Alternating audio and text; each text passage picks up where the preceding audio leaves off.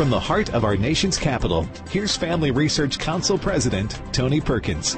Welcome to Washington Watch. My name is Joseph Backholm, and it is my pleasure to be sitting in for Tony Perkins today on this Thanksgiving week as we continually try to give you reasons to be thankful. We have a great lineup of guests today. We are going to start by talking with Jay Richards, who is one of the authors of an important new book called The Price of Panic: How the Tyranny of Experts Turned a Pandemic into a Catastrophe.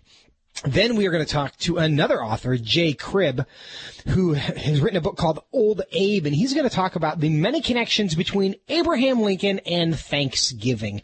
We think of Abraham Lincoln for many reasons, not first of which is typically Thanksgiving and the role that he has played in this important holiday that we are all walking into. And then we are going to speak with FRC's own Ariel Del Turco about a new paper she has released, helped author and release, called Criminalizing Conscience. And it's the status of apostasy, blasphemy, and anti-conversion laws around the world, an important religious freedom conversation that we're going to have toward the end of the show. And then David Clausen, who is a senior fellow for ethics and biblical worldview at Family Research Council, is going to send us out on a great Thanksgiving note as we send you into tomorrow with your families and Thanksgiving. But to get the show kicked off today, we're going to bring in Jay Richards. Dr. Richards, thank you so much for joining us today. It's great to be with you, Joseph. Well, we are thrilled to have you, and I think, and I have a copy of your book that actually arrived at my house a few days ago, and I am excited about this just because it says so many things that other people have kind of thought but not really said. And I think what you guys have put together here is important. And to set this stage here for this, I'd like you to help us understand how the response that we have had as a country to the coronavirus has compared to other pandemics in the past.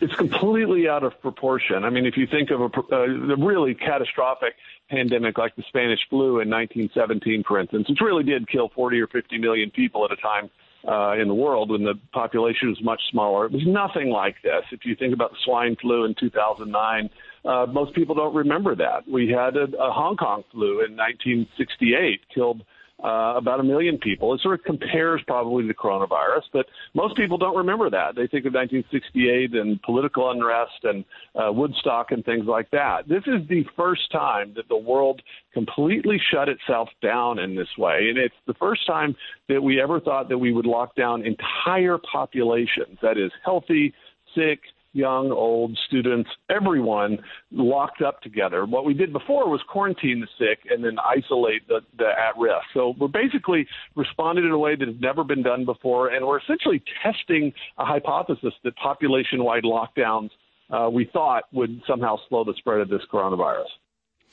Now, if this is so unprecedented, and anecdotally, just to agree with the point that you've just made. I was talking with a friend in the last few weeks who's a grade school teacher, and he talked about the fact that during the swine flu epidemic about a decade ago, he had a child in his class die from the swine flu. I think he teaches fourth grade.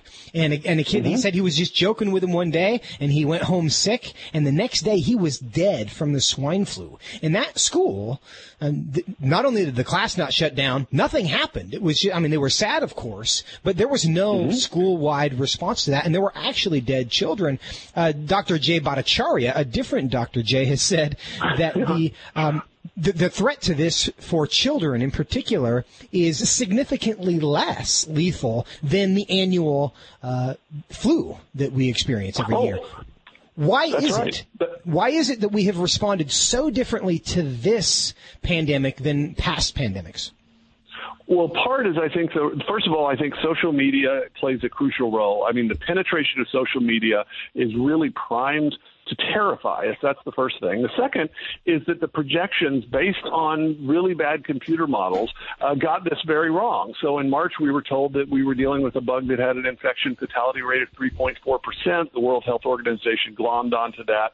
Public health officials in the United States glommed onto that and assumed that we're dealing with essentially the Spanish flu. Well, there was no evidence for that at all, and within a couple of weeks, we knew that initial model out of the Imperial College London was completely unreliable. But unfortunately, the motions had been set in place, and the panic had been set in place. We honestly think the story of 2020 is as much about the social contagion as it is the viral contagion. The virus itself is fairly uneventful. It's like something like the Hong Kong flu of 1968. It compares with that. So it's not historic, but this is the first time that you have a planet-wide social contagion that happens in almost every country simultaneously. And we think to explain that, you need the kind of combination of public health authorities buying into a panicked narrative, and then you need the media and the social media magnifying that so that they can truly terrify a population, which they successfully did. We hear a lot about the importance of following the science. Does science have a single view that can be followed when it comes to the coronavirus? Not at all. And in fact, as I mentioned, there was actually no evidence that lockdowns would work. That was a hypothesis waiting to be tested. It grew up in public health communities in the 2000s. It has never been tested. In fact, it contradicted all the kind of standard wisdom. If you look at things like all the stuff we do, the closing of schools, the population-wide wearing of masks, the kinds of social distancing, the World Health Organization did a survey of all the scientific literature just a year ago, October of 2019, to say, okay, do these non-pharmacological methods, will they stop, in the case they were considering, a flu pandemic? They said there's actually no scientific evidence that these would make very much difference. That was the World Health Organization just a year ago. And unfortunately, in the frenzy, WHO and every other public health organization just basically turned on a dime and said, let's actually ignore the established scientific literature on this and just sort of try this stuff and ignore what the actual consequences are and ignore the unintended consequences, which we argue in the book will probably kill as many or more people than the coronavirus itself. Now, this is an interesting relationship, the response here, because you have science, which, as you just pointed out, does not necessarily have one opinion. And even when it forms an opinion about something, it doesn't necessarily act consistently with the findings that it has made in the past. How do politicians who ultimately make decisions about what we should do in response to a situation, how do they decide what science, which scientists to listen to that informs their conclusions? Well, this is what we call the tyranny of experts, because the reality is at the very beginning, you mentioned Jay Bhattacharya at Stanford, but there were reputable, world-class reputable scientists at the very beginning saying, look, lockdowns are a bad idea. Don't assume this infection fatality rate. But unfortunately, politicians don't have access to those independent scientists. The scientists they have are the scientific officials that happen to be working in an administrative state. So President Trump, for instance, he inherited particular officials like Dr. Anthony Fauci, right? It was already there. He's been in the government for something like 35 years. And so these officials speaking on behalf of science end up having the ear of the politicians who have to make the decisions. And we think that's actually the key problem. We think presidents and prime ministers and governors, they have to have access to the full range of scientific opinion on a subject that exists, including independent scientists that aren't working with the incentives inside the administrative state. We actually think that's one of the things that's most dysfunctional about this. And when you look at cases where it worked well, so for instance, Governor DeSantis in Florida, he actually branched out. He talked to scientists in Europe and Sweden and Asia and was able to act really quickly because he got good, solid, recent scientific evidence about who was at danger, who was not at danger, and he was able to calibrate his response. Unfortunately, President Trump and many other politicians initially just had access to the scientific officials they happened to be listening to in the administrative state, and we think that was a key part of the problem. You are also a philosopher, and I'm curious, one of the things that has been just perplexing to me is to see the increased value that we are now giving to safety. Well, if it even saves one life, and we know that the conversation about the reduction in civil liberties, whether it's going to school or going to church or can the government force you to wear a mask, everything has been couched in this through a lens of safety and how that is the greatest good. Is that the way that we have historically thought about situations like this? Is that the way we should think about this? And why is it that America seems in many ways to be embracing that? Well, I mean, the reality is I think there's a wider kind of religious explanation in that so many people have lost faith in a kind of wider purpose of life, and so their current health is sort of the primary good. So I think there is that. But I also think this is kind of an intellectual failure to understand that actions have consequences. The most basic thing you want to think about when you're thinking about a public health response is, okay, what are the costs? What's the real risk?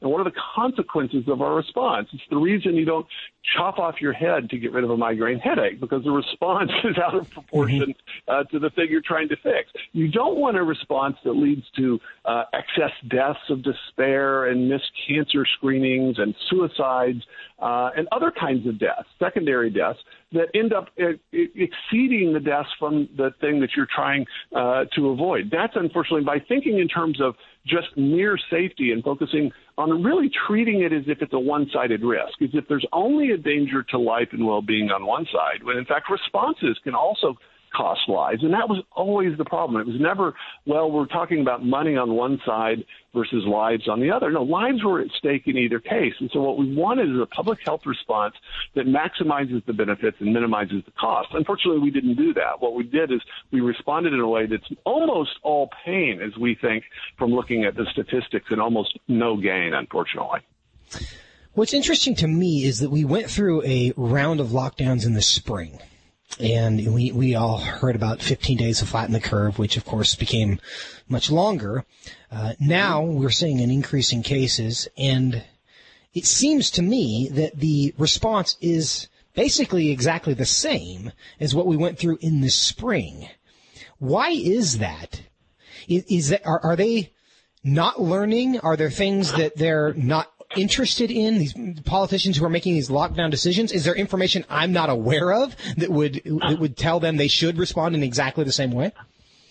There's not. In fact, this is just a classic example of not learning. I myself, I was COVID positive until 2 weeks ago. I actually had to go to the hospital, spend overnight. And what I noticed is actually the healthcare workers on the front line, they've learned a lot about how to treat this and how not to treat it in the last 7 months or so. Politicians, unfortunately, most of them have learned nothing. I mean, it's one thing to say we're going to lock down for 2 weeks to slow the pressure on healthcare for a couple of weeks, but here we are months in. We know that the lockdowns correlate not at all to cases or to hospitalizations, and yet we're doing exactly the same thing again. That's in some ways, Joseph, what's most depressing about this. I honestly thought when we're talking about this in November, it will be an after-action report because we'll have learned that the initial lockdowns were a terrible idea. Unfortunately, we still haven't even learned the most basic lesson of the first round of lockdowns.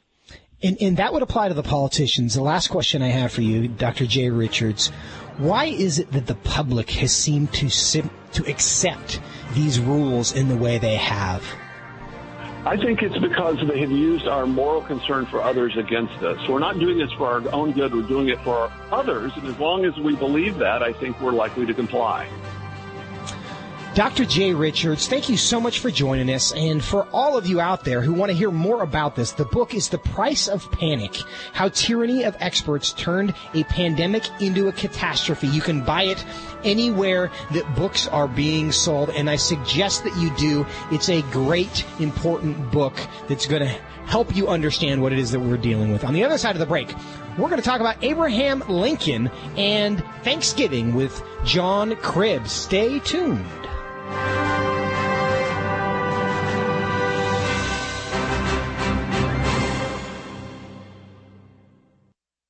Hey, Matt.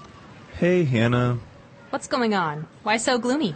Well, I'm a little disappointed. I had a lot planned to do during the stay-at-home time, and I just didn't do it. Oh, yeah? What did you have planned that you didn't get to do? Well, I was actually hoping I would finally be able to get time to do a regular Bible reading routine, and I started a couple of times. I just didn't stick with it.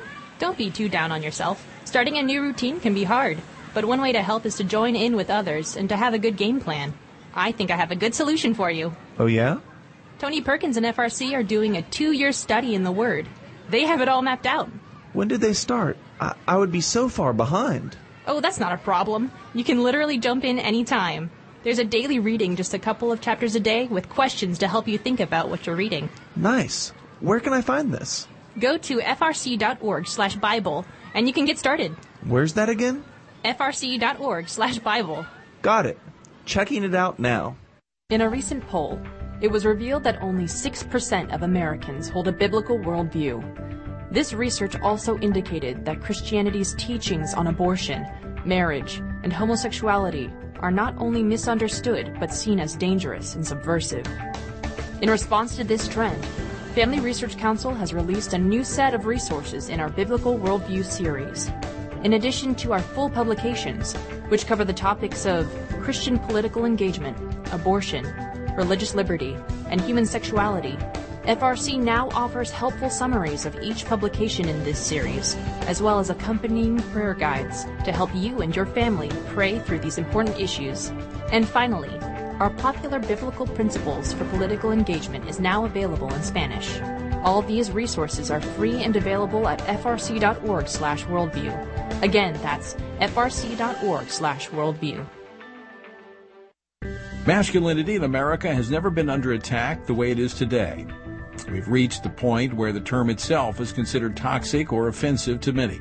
The consistent message in our nation is that masculinity by nature is bad and is the root cause of many of the problems plaguing our society.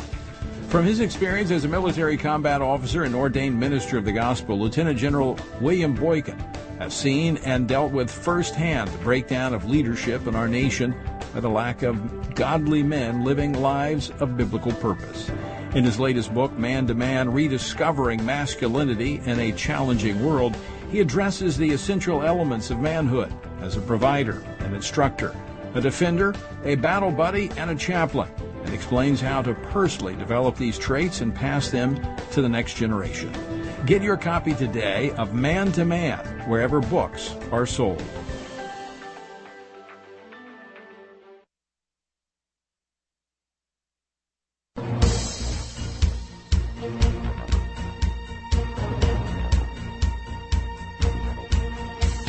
Welcome back to Washington Watch. My name is Joseph Backholm, sitting in for Tony Perkins today on Washington Watch, and we are easing you into Thanksgiving. And in order to do that, we're going to talk about the origin of Thanksgiving. And though it was back with the Pilgrims and the Native Americans who helped them, and there's a great history there, the more recent history of how it came to be something that we recognize in America every single year as a national holiday. In order to help tell us this important story is an author of a great new book called Old Abe that recounts the last 5 years of Abraham Lincoln's life. The author is John Cribb. Mr. Cribb, thank you so much for taking the time to be with us today. Hi, Joseph. Well, thank you for having me. Well, we are thrilled to have you because I do think this is an underrated story of Thanksgiving, because we don't often talk about Abraham Lincoln, but I know that there's a lot there that he's a big part of why it is that we're having this week. And why don't you tell us a little bit about what that is? We think about pilgrims at Thanksgiving. What did Abraham Lincoln have to do with this holiday that we're supporting? Well, that's right. Of course, yeah, the Pilgrims in 1621 are what we think of as the first Thanksgiving. But after the Pilgrims and as the nation got going in the early years of the Republic, there was no national Thanksgiving holiday. Some states had a day of Thanksgiving, particularly up in the north. Other states did not have any Thanksgiving at all. And even the ones that did have Thanksgiving, sometimes it would usually be around harvest time, but maybe October, November, December, even into January. So it was very sporadic. So it's not till 1863, in the middle of the Civil War, that Abraham Lincoln sets aside the last Thursday in November as a annual national Thanksgiving Day. Well, it's interesting timing. When we think about 1863, it was not exactly the best of days for our country. And it almost seems ironic that would be the time at which we would begin this tradition of giving thanks to God. Why is it? What is it about Abraham Lincoln that made that the moment that he decided we need to have a Thanksgiving holiday? Well, what triggered it really was a woman named Sarah Josepha Hale, and she was a writer and editor with magazines called Boston Ladies Magazine and then the Godey's Lady Book, which was really the most widely read magazine in the country before the Civil War, one of the most widely read. She was an important cultural voice, and she was also, by the way, the author of the poem Mary Had a Little Lamb that we all learned when we were young. But she had been calling for years, starting way back in 1827, for a national Thanksgiving holiday. And she thought it would be good for the unity of the country. So she started writing essays about it. She started writing to presidents, beginning with Zachary Taylor, about it. So she writes Lincoln in September of 1863, asking him to issue this proclamation, setting aside a day for Thanksgiving, and he does it. And Lincoln, in that famous Thanksgiving Day proclamation, he says, even though we're in the middle of this horrible war, there's still a lot to be thankful for. He says the fields are fruitful, the crops are good. He points out that the nation is at peace with foreign powers, even though it's having this terrible internal war. Settlements are pushing west. Population's actually increasing, but most important, freedom is on the rise because, of course, millions of enslaved Americans have been freed by advancing Union armies and the Emancipation Proclamation. So he sets aside this day, the last Thursday in November, as he puts it, a day of thanksgiving and praise to our beneficent Father who dwelleth in the heavens. Because he says these blessings are not the work of mortal men, he says. They are gracious gifts from God. How did the American public, when in the midst of this Civil War and one of the greatest conflicts we've dealt with as a country, how did they respond to this idea that this is the time that we're going to declare a national day of Thanksgiving and we are going to give thanks to God in the moment that is, to that point, the most difficult moment in our nation's history? Yes, overall, I think the response was good. Now, of course, a little bit different in the South. They didn't really like anything that Lincoln said, but sure. In the northern states, and it's interesting. It was presented as a national Thanksgiving, and so it was a very patriotic gesture. And some of the illustrations in the newspapers at the time, for example, there's a very famous illustration by Thomas Nast, the Civil War illustrator, who also gave us the Republican elephant and the Democratic donkey. But he does an illustration called for that first National Thanksgiving called the Union Altar, and it's Lady Liberty kneeling in thanks at the Union Altar, and it depicts the armies giving thanks in the field, and people in the town and country, and even newly freed slaves giving thanks. It shows Washington kneeling at Valley Forge and Lincoln at prayer in the White House. So it was presented as and received as a patriotic holiday, as well as a day to give thanks to God. And so, because it was considered a patriotic act, people were willing to. They wanted to participate. Were there official? Was there a day off like there is today? I don't know how retail would have handled this. I assume there was no Black Friday at that point. But what was the cultural embrace of this holiday early on? I think it varied from place to place. People did have Thanksgiving meals, and of course, Thanksgiving Day itself was nothing new. It had been around. It's just that it had not been a day that everybody celebrated on one single day. And people did associate it with a nice meal.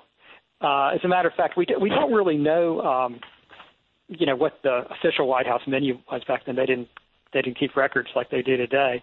But from newspapers and diaries and cookbooks, we have a good idea. And that magazine that Sarah Josepha Hale edited, Godey's Lady Book, they published a suggested holiday menu, and it was boiled turkey with oyster sauce, roast goose with applesauce, roasted ham, chicken pie, stewed beets, coleslaw, turnips, winter squash, mince pie, plum pudding, lemon custard, and cranberry pie. That's quite a Thanksgiving feast, isn't it? Well, it is quite a Thanksgiving feast, and actually a lot of that sounds very familiar, and this is what a lot of us are going to be doing tomorrow. And I suppose in an age of uncertainty where it feels like a lot of things have changed, it's good to know that some things haven't changed. And when we eat our cranberries and pumpkin pie tomorrow, we will be paying homage to those who came before us and did the same. We are talking with John Cribb, the author of Old Abe. which recounts the last 5 years of Abraham Lincoln's life. You can get that wherever books are sold. I hope you will. But this conversation is going to continue on the other side of the break. A lot more about Abraham Lincoln and Thanksgiving. Stay with us.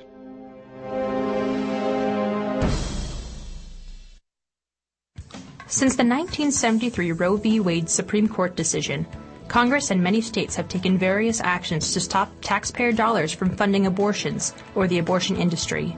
As early as 1976, Congressman Henry Hyde led the effort to ban federal funding for abortions. The Federal Hyde Amendment, named after him, established the principle that abortion is not health care, and therefore taxpayers should not be forced to fund abortions. Despite these efforts, the abortion industry still receives millions of dollars each year in taxpayer money. In 2019, Planned Parenthood, America's largest abortion provider, received $616.8 million in government funds.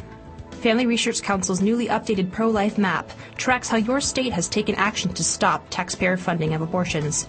Go to frc.org/pro-life-maps to see where your state stands in the fight for life. That's frc.org/pro-life-maps. Oh, man. What's wrong? I just missed Washington Watch with Tony Perkins, and our congressman was going to be on the show today. Oh, that's not a big deal. What do you mean? Well, you can always catch the replay of the day's show. How's that? With the Stand Firm app. Yeah? Yep, you can catch that day's program and so much more. You can contact your elected officials on campaigns and policies that are important to you with the Take Action tab. You can listen to Washington Watch with Tony Perkins live and play previous episodes while conveniently going about your day. You can access the Washington Update, informative blogs, tweets, and critical campaigns on the main feed, so you can stay up to date on local and national news. Wow, I definitely use that. How do you find the app? Just visit frc.org/app and download, or search Stand Firm in the App Store. Okay, that's Stand Firm. Yep, Stand Firm. How do you know all this? Because I'm a SageCon, but that's another story. Huh?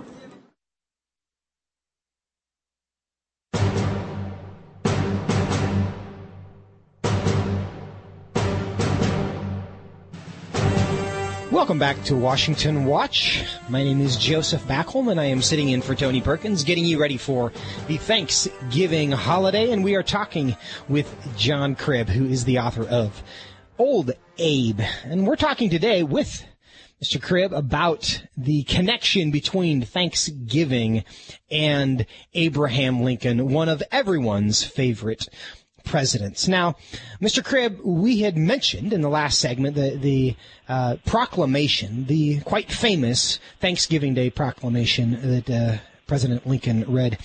Did he actually write that? Was that something he did, or did he have somebody on his staff take care of that for him? Yeah, this is one of those cases where he did not write what is a very beautiful proclamation. Lincoln, obviously, yeah, he often wrote his own stuff. He wrote the Gettysburg Address and the famous stuff that he's well known for. But this one was the work of his Secretary of State, William Henry Seward, which was the man that Lincoln beat for the Republican nomination in 1860, and he took him into his cabinet. And Seward was an acquaintance of Sarah Josepha Hale, the woman who was urging them to have this National Thanksgiving Day. But he came into Lincoln's office in the White House one day with this draft proclamation in his hands, and he said, Mr. President, the states are always accusing us of trying to steal their rights. I've got another state right that I think I'd like to steal. And Lincoln says, what do you want to steal now? And he says, the right to name Thanksgiving Day. And he shows Lincoln this proclamation. They read it over, and Lincoln says, probably with a twinkle in his eye, he says, well, I think a president has as good a right to thank God as a governor does. Let's do this. And so they set aside the last Thursday for that first national annual Thanksgiving Day. Well, that is a fun story about that. One of the kind of political things that happens around Thanksgiving is the annual pardoning of the turkeys. And I know that President Trump has already announced that I think there are two turkeys, Corn and Cobb, I think are their names, saw that, yeah. who will once again be allowed to survive this Thanksgiving holiday, though many of their kin will not. How is it that Lincoln became the first president to pardon a turkey? Well, that's another fun story. Somebody had sent a turkey to the White House to be fattened up for a holiday feast. And Lincoln's youngest son, Tab, made friends with this bird. He named him Jack. and people would look out the White House windows and they would see Jack following Tad around the grounds of the White House as he was out there playing. One day Lincoln was in a cabinet meeting, and Tad burst through the door with tears in his eyes, crying, and he said, Dad, Papa, they're going to kill Jack. You can't let them kill Jack.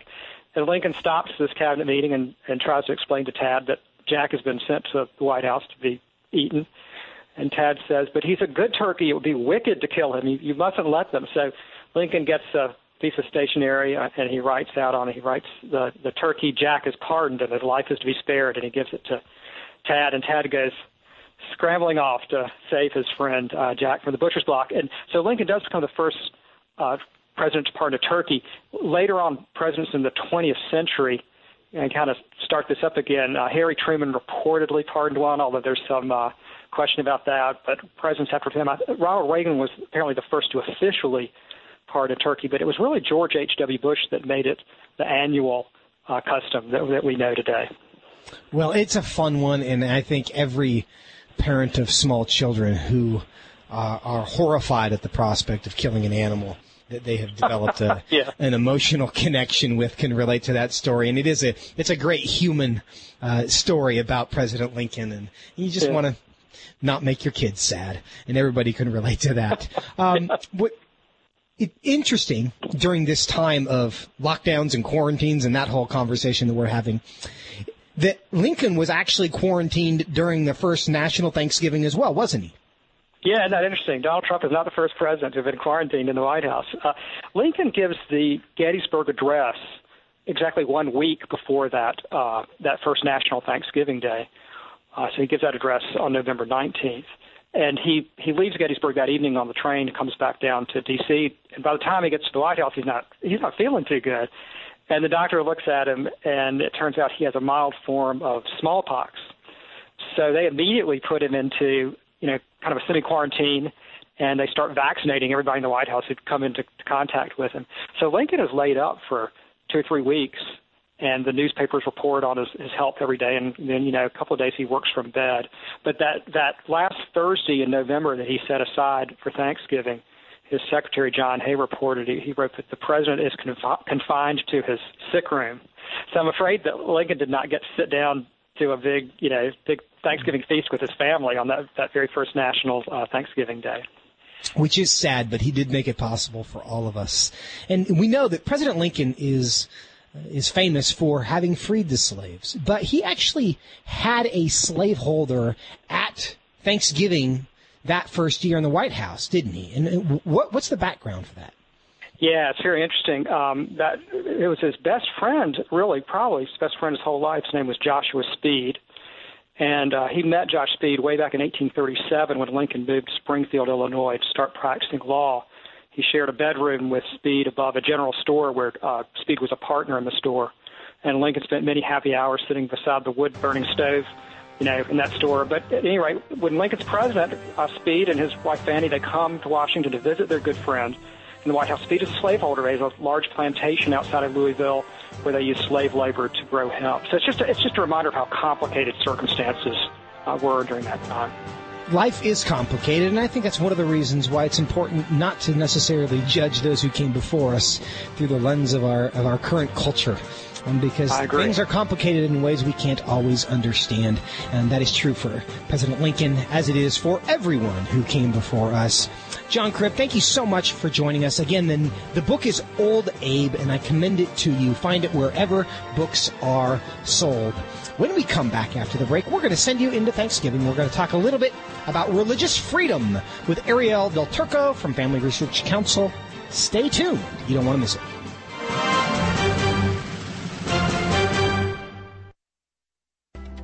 Are you looking to grow closer in your relationship with Jesus Christ and in your knowledge of God's Word?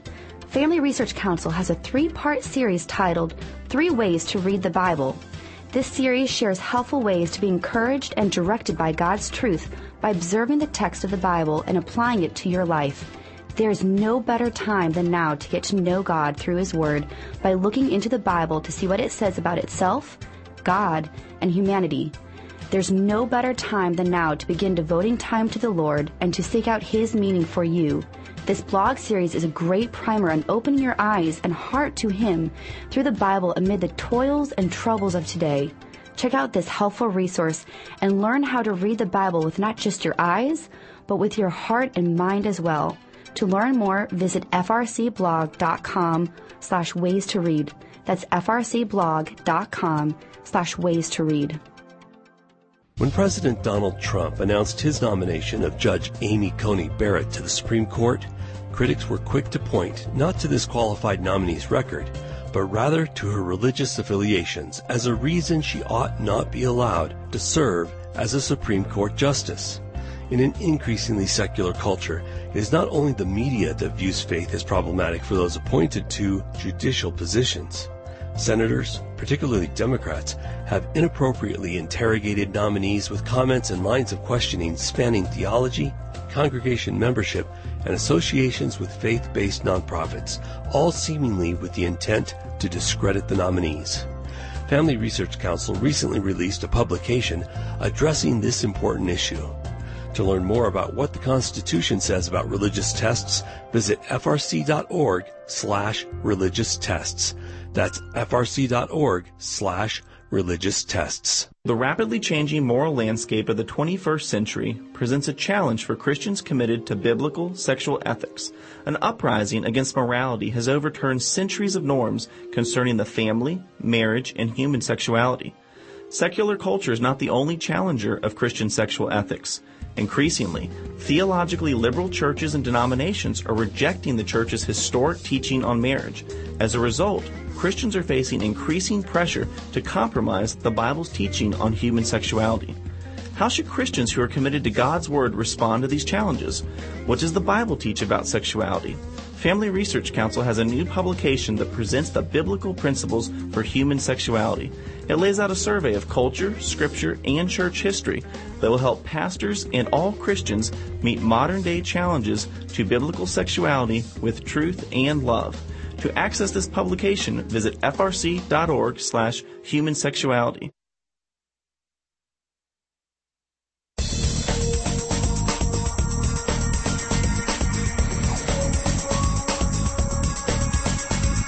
Welcome to Washington Watch. Welcome back. My name is Joseph Backholm, sitting in for Tony Perkins as we take you into Thanksgiving. One of the things that we can be thankful for here in the United States is the freedom that we do have. And I know often we talk about religious freedom and the threats to it, which are real.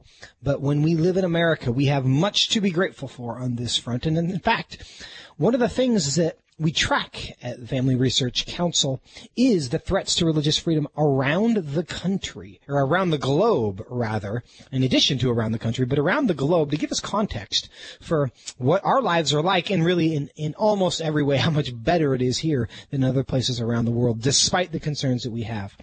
And we are going to have that conversation. In order to have that conversation, I'm going to bring in Ariel Del Turco, who's the Assistant Director of the Center for Religious Liberty at Family Research Council, and she has written an important new publication called Criminalizing Conscience: The Status of Apostasy, Blasphemy, and Anti-Conversion Laws Around the World.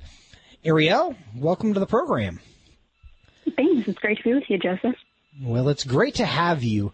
Why don't you first tell us a little bit about this publication and why it is that we at the Family Research Council put this together at all? Sure. Well, this report is really intended to track basically every instance of an apostasy, blasphemy, or anti-conversion law around the world. And the reason that we care about this is because it's one of the primary ways that governments around the world restrict religious practice. And that obviously violates a person's very basic ability to freely live out their faith. And this is actually a very relevant topic. Unfortunately, we saw a few weeks ago that Pew released a study finding that government restrictions on religion around the world have reached the highest point in the past 11 years. So this is one of the ways that governments violate, or that governments restrict religion, rather, and that's why we track it. Okay, and if this is a high point over the last 11 years, What do you attribute that to? What's happening globally that is making apostasy, blasphemy, and anti-conversion laws more popular than they were previously? Well, government restrictions come from a variety of sources, but the sources that they come from for these laws specifically are typically in Muslim countries, especially for apostasy and blasphemy laws. And they often feel that their societies are threatened when people convert away from Islam or even insult Islam. So as a way of strengthening the Muslim hold on that society, they'll enact these laws. And for anti-conversion laws, these are often found in Hindu or Buddhist countries. And we've seen recently, especially in India and Nepal, these laws they're not only enshrined into law, but really the society itself, the people at a cultural level, really work to enforce them. They're really offended when people convert away from Hinduism, which is the majority religion.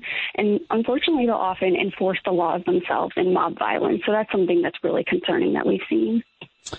According to that Pew study that you cited, there are 56 countries, as we kind of reach a new high globally. 56 countries have a high or very high ranking when it comes to restrictions on religion. What are the conditions that qualify a country for that high or very high ranking? Yeah, well, one of them is going to be these laws, actually, apostasy, blasphemy, and anti-conversion. And we see that they're surprisingly widespread around the world. Our report found that 17 countries have apostasy laws, and apostasy laws prohibit leaving your faith, as we talked about, mostly in Muslim countries. And 70 countries have blasphemy laws. And these are a little bit broader. They include prohibiting insults against religion. So these are popular in Muslim countries, but we also see them as a holdover from more European countries as well, when they had state-affiliated churches. And then 6 countries have anti-conversion laws. And these laws are very dangerous, obviously, because they affect people's lives. They can be imprisoned for these things. But also 11 countries actually carry the death penalty for apostasy and blasphemy laws. So this is something that affects a lot of people, but also it can potentially be life-threatening.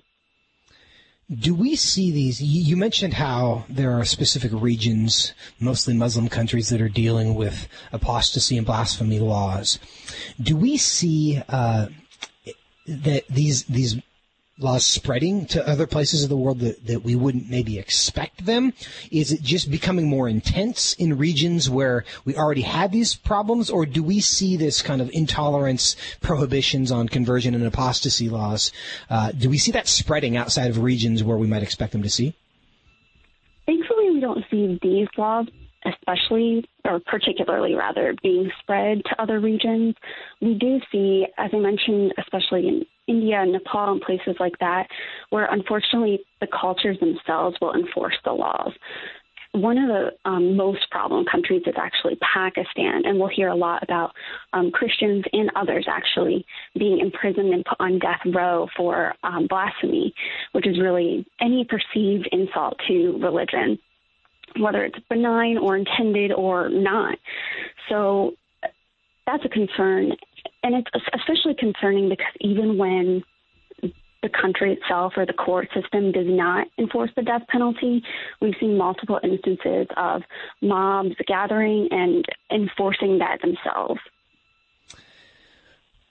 It is concerning. I hope it provides context for most of us in America who realize, it is a problem when the federal government tries to basically ignore the First Amendment and try to compel people to do things that they don't want to do. And I even think we see hints of these in kind of speech code, hate speech laws.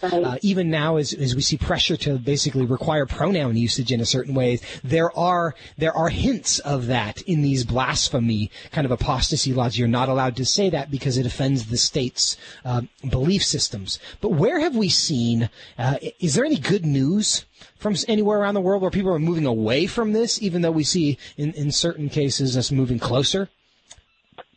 Yeah, well, thankfully a few laws or a few countries since the last time we issued this report in 2019 have repealed their blasphemy laws. And those actually are European countries. They're Ireland and Greece. But it's still important that even in these countries where the blasphemy laws might not have been enforced very often and were not, it's still important because having these laws on the books sends a really bad signal to society. And even as you were talking about, it sends a signal that we don't actually value free speech. We don't actually value religious freedom. We value the feelings of another religious group more than that. So to see these countries move away from these laws is a really positive thing. But where we've seen the most improvement, and I think a really radical change that surprised a lot of people, is in Sudan. And Sudan repealed its apostasy law within the last year. And that's significant because for decades, Sudan had been recognized as one of the worst violators of religious freedom. It was led by an Islamist dictator who constantly harassed Christians, shut down churches. But in 2019, he was actually overthrown and a new transitional government was established. And even though the country is still a Muslim-majority country by quite a bit, it's really taken a lot of great moves toward embracing religious freedom, and that includes repealing its apostasy law. And it's not that long ago, some of our audience members might remember that in 2014, Miriam Ibrahim was sentenced to death for apostasy, and she was a mother with a young child, and she was pregnant at the time, so she actually gave birth to her child in jail on death row, and thankfully, due to a lot of international advocacy and the pressure of international governments, she was released. But she is someone who was threatened by these laws not very long ago, in addition to others, so that's a great improvement in Sudan, and that should be encouraging for human rights advocates everywhere, and it's certainly encouraging to me. It is encouraging, and it's something that we can be thankful for, and people in Sudan can be thankful for as well. Ariel Del Turco from the Center for Religious Freedom at FRC, thank you so much for joining us. Ariel, before you go, tell us where people can find this publication, Criminalizing Conscience. Yes, you can find it at frc.org/ABA laws. And you should go find it there, frc.org, ABA laws. Say that one more time, I'm sorry. /ABA laws. /ABA laws. And go do that, because you need to understand what's going on around the world, so you can pray the right way, and so you can be thankful for what you have today. Ariel, thank you so much for joining us. Now, in the last few minutes of our program, we are going to bring in my friend and colleague, David Clausen, the Director of Christian Ethics and Biblical Worldview at the Family Research Council. David, thanks for joining us today. Well, thanks for having me, and happy Thanksgiving to you, Joseph. Happy Thanksgiving to you and yours. And what I want you to do for us today, David, is we just got done talking about some challenging religious freedom issues. What is it that we should be thankful for? We know that the world is in turmoil in Sudan and Africa and in the United States, and basically the world has always been troubled. But as we have a few minutes before we really officially begin to celebrate this holiday, what is it that we should be thankful for? Well, I think it's a great question, Joseph, and it's been a difficult year for many people with the pandemic, the contentious election we just had in this country. But, you know, as Americans, and especially as Christians, we have so much to be thankful for. And I was thinking about this earlier. You know, that is the posture that Christians should have is one of thanksgiving. That's one of the themes in Scripture, and especially in the New Testament.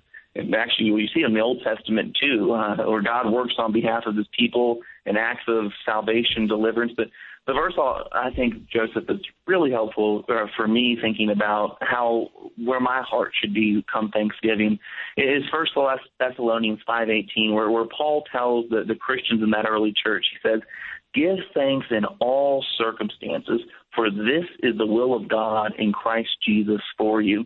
And I read a verse like that in my Bible, and I think, you know, why would Paul say that? You know, his world was every bit as chaotic as ours, perhaps even more so, because Christianity was kind of a weird minority sect.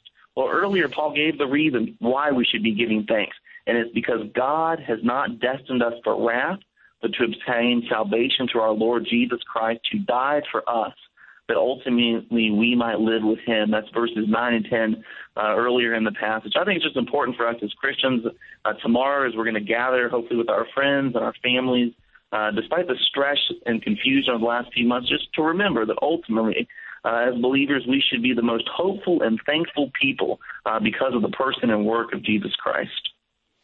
And that right there, I think, is such an important thing to remember.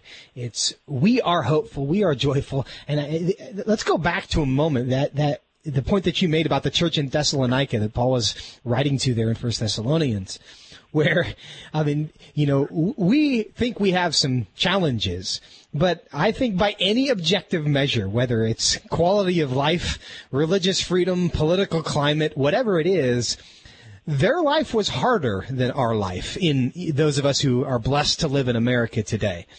And that is the context in which he's telling him, be thankful in all things. Which tells me that we're not supposed to be thankful because of our circumstances. We're supposed to be thankful in spite of our circumstances about things that are much more important than our circumstances, aren't we? No, you're absolutely right. Again, you can, as maybe someone who's grown up in the church or as been a Christian for a long time, we might read through this passage really quickly, but it's actually quite jarring when Paul says, give thanks in all circumstances, realizing, the context he's writing is when Christians are being persecuted. Paul himself was killed for his faith in Rome, and yet he's saying, despite our circumstances, and he's not mitigating. We do go through terrible things. Paul himself went through a lot of challenging circumstances and challenges for his faith. And yet, Scripture, he would tell us elsewhere that even no matter what we go through, those things are light and momentary in comparison to the surpassing weight and glory of knowing Christ and having that personal relationship with God. And I think that's the message all of us should just take a little bit of time tomorrow around the table just to consider the things that God has done for us. And if we do that, I think we'll all realize we have a lot to be thankful for. And David, I think James chapter 1 gives us a lot to say about this as well, a lot to think about, because we're supposed to consider it all joy when we encounter various trials. Why? Because the testing of our faith produces endurance. And let endurance have its perfect result, that you may be perfect and complete, lacking nothing. And when we deal with hard stuff in life, as we do, every single one of us, we have different challenges, but every single one of us is dealing with something. And remembering that the life that we are living right now is temporary. And it is not the goal. Comfort on earth is not the purpose for which God made us. Eternity with Him in heaven is the purpose for which He made us. And the things that He allows in our life now, even when we don't understand them, they have a purpose, that we may be perfect and complete, lacking nothing, so that we will be like Jesus, which is the purpose for which He has created us. And in being like Jesus, we will find our purpose, our joy, our satisfaction. Isn't that what we have to be thankful for? It is, Joseph, and I'm thinking about just tomorrow when we celebrate Thanksgiving. One of the quotes that I was reading earlier was from William Bradford, who helped lead the Pilgrims over. And despite all that they went through, one of his exhortations to the Pilgrims gathered there in Plymouth was, he said, "Praise the Lord because He is good and His mercies endure forever." And I think that is the perspective that we should have, especially as Christians, and these are things we can hold on to. David Clausen, Director of Christian Ethics and Biblical Worldview at Family Research Council, thank you so much for taking the time to send us off in such an appropriate way into Thanksgiving. And friends, we hope that you will be thankful, because there is so much to be thankful for. We'll see you next time. Washington Watch with Tony Perkins is brought to you by Family Research Council and is entirely listener-supported. Portions of the show discussing candidates are brought to you by Family Research Council Action. For more information on anything you've heard today, or to find out how you can partner with us in our ongoing efforts to promote faith, family, and freedom, visit TonyPerkins.com.